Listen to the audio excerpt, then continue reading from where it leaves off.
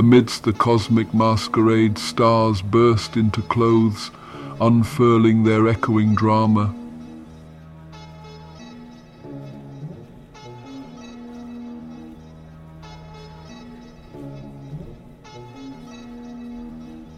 In the impenetrable sky, the Savior tries to look within at a street labeled with limitless personifications fluctuating amongst the chaotic abyss, its rivers erupting with profound farts and water.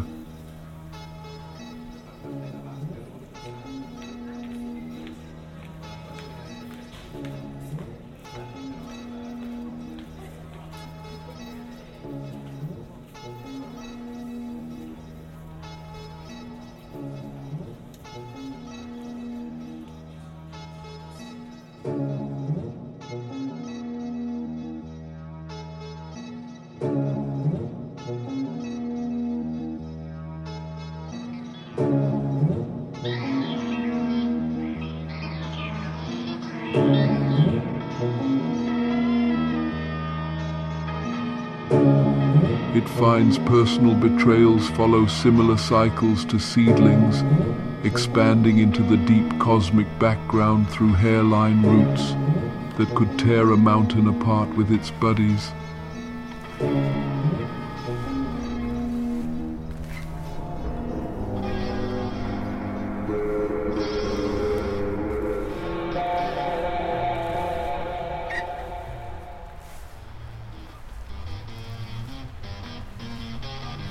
In this theater of life's eternal play, a cosmic wanderer emerges from winter's wings, tracing courses through the stage's shifting sands, all the while their depths filled with a lack of anything not too dissimilar to days.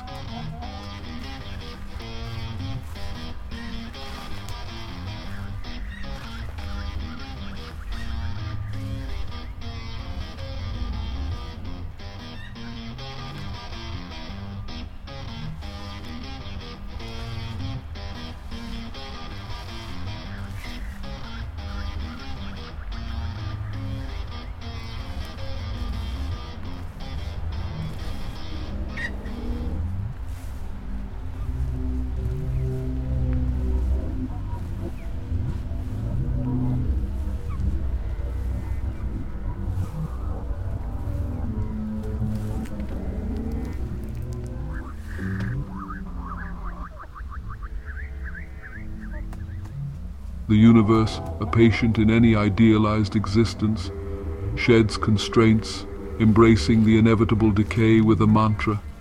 We go where we choose.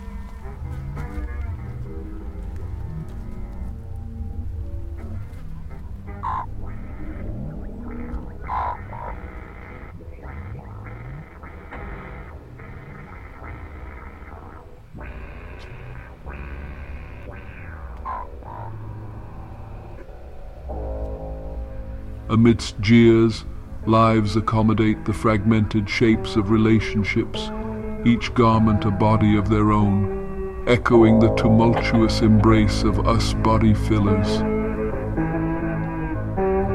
Yet only the unfurling cataclysms reveal the profound meaning as we sink into the depths, and its inevitable applause.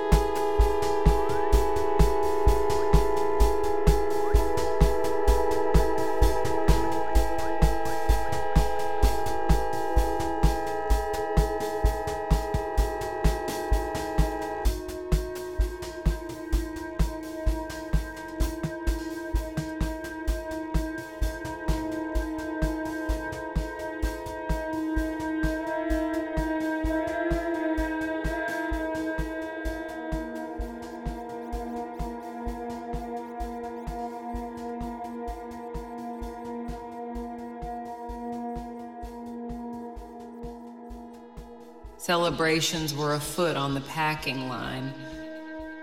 Mildred's mouse had been voted this year's cutest and awarded a lunar calendar contract for appearances in promotional material and a crumb of a cut of the profits, which everyone present knew would be miraculously transformed through a shrewd signature into a year's supply of this or that, dough deemed to be a greater volume than that offered as a direct payout.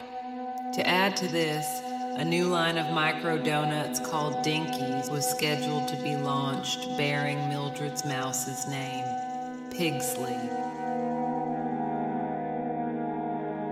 The slogan, "Nice for Mice," was hovering pert in primary colors on a celebratory banner hung from the manager's mezzanine, and a secondary sign hung below the official-looking banner and looking like a kindergarten craft project advertising apples at a country fair was a silver foil-covered breadboard with pastel-cut craft card letters announcing Pigsley approves. The rodent-endorsed body of products had outstripped the weaselly product placementier's predictions that Brandon had taken to be of the oversalted variety at very best, his mind for too long subsisting on the insalubrious slop of sleepless nights staring over the factory floor, watching mice make a mockery of his endeavors as they rudely performed their impetuous raids of his supplies, depleting Brandon's stock and value with the same squeak.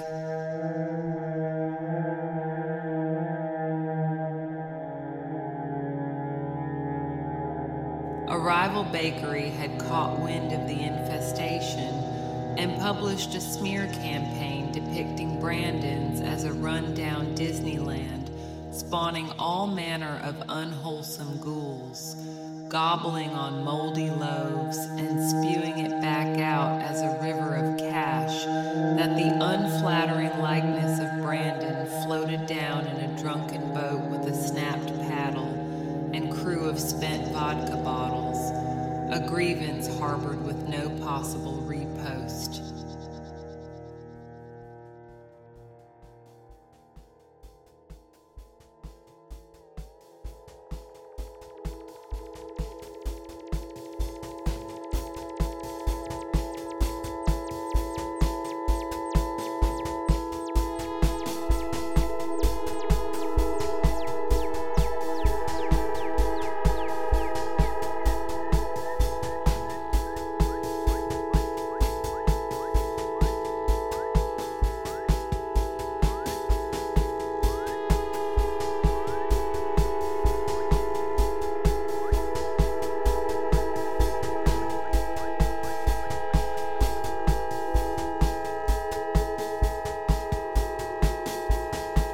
But then, like a knight in shining armor, a report appeared in a peer-reviewed journal linking the feeding preferences of mice with human evolutionary dominance. Among the food sources compared were Brand X of bread and Brandon's, showing how the nutritional excellence was chosen 9 times out of 10 by the subjects of the study. Detailed color slides showed several areas of the mice's brains lighting up when they ate. Bright yellows, blues, and reds vibrantly visible in the scans of the Brandon subjects as compared to the more muted purples, oranges, and pinks of competitors. How the wheel of fortune pirouettes under the cloud cover of the puppeteer's hand.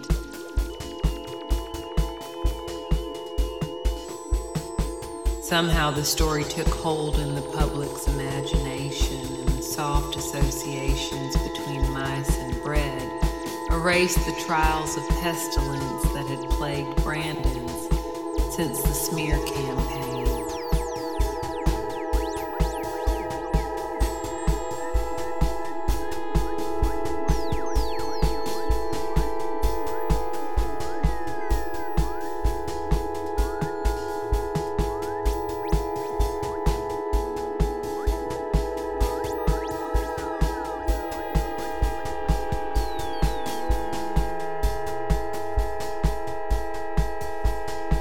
Glances exchanged across conveyor belts at the lab coats that had flushed through the factory with the efficiency of an emetic were later recalled but quietly forgotten when the new gleaming smocks arrived to oust the dreary stained gingham days.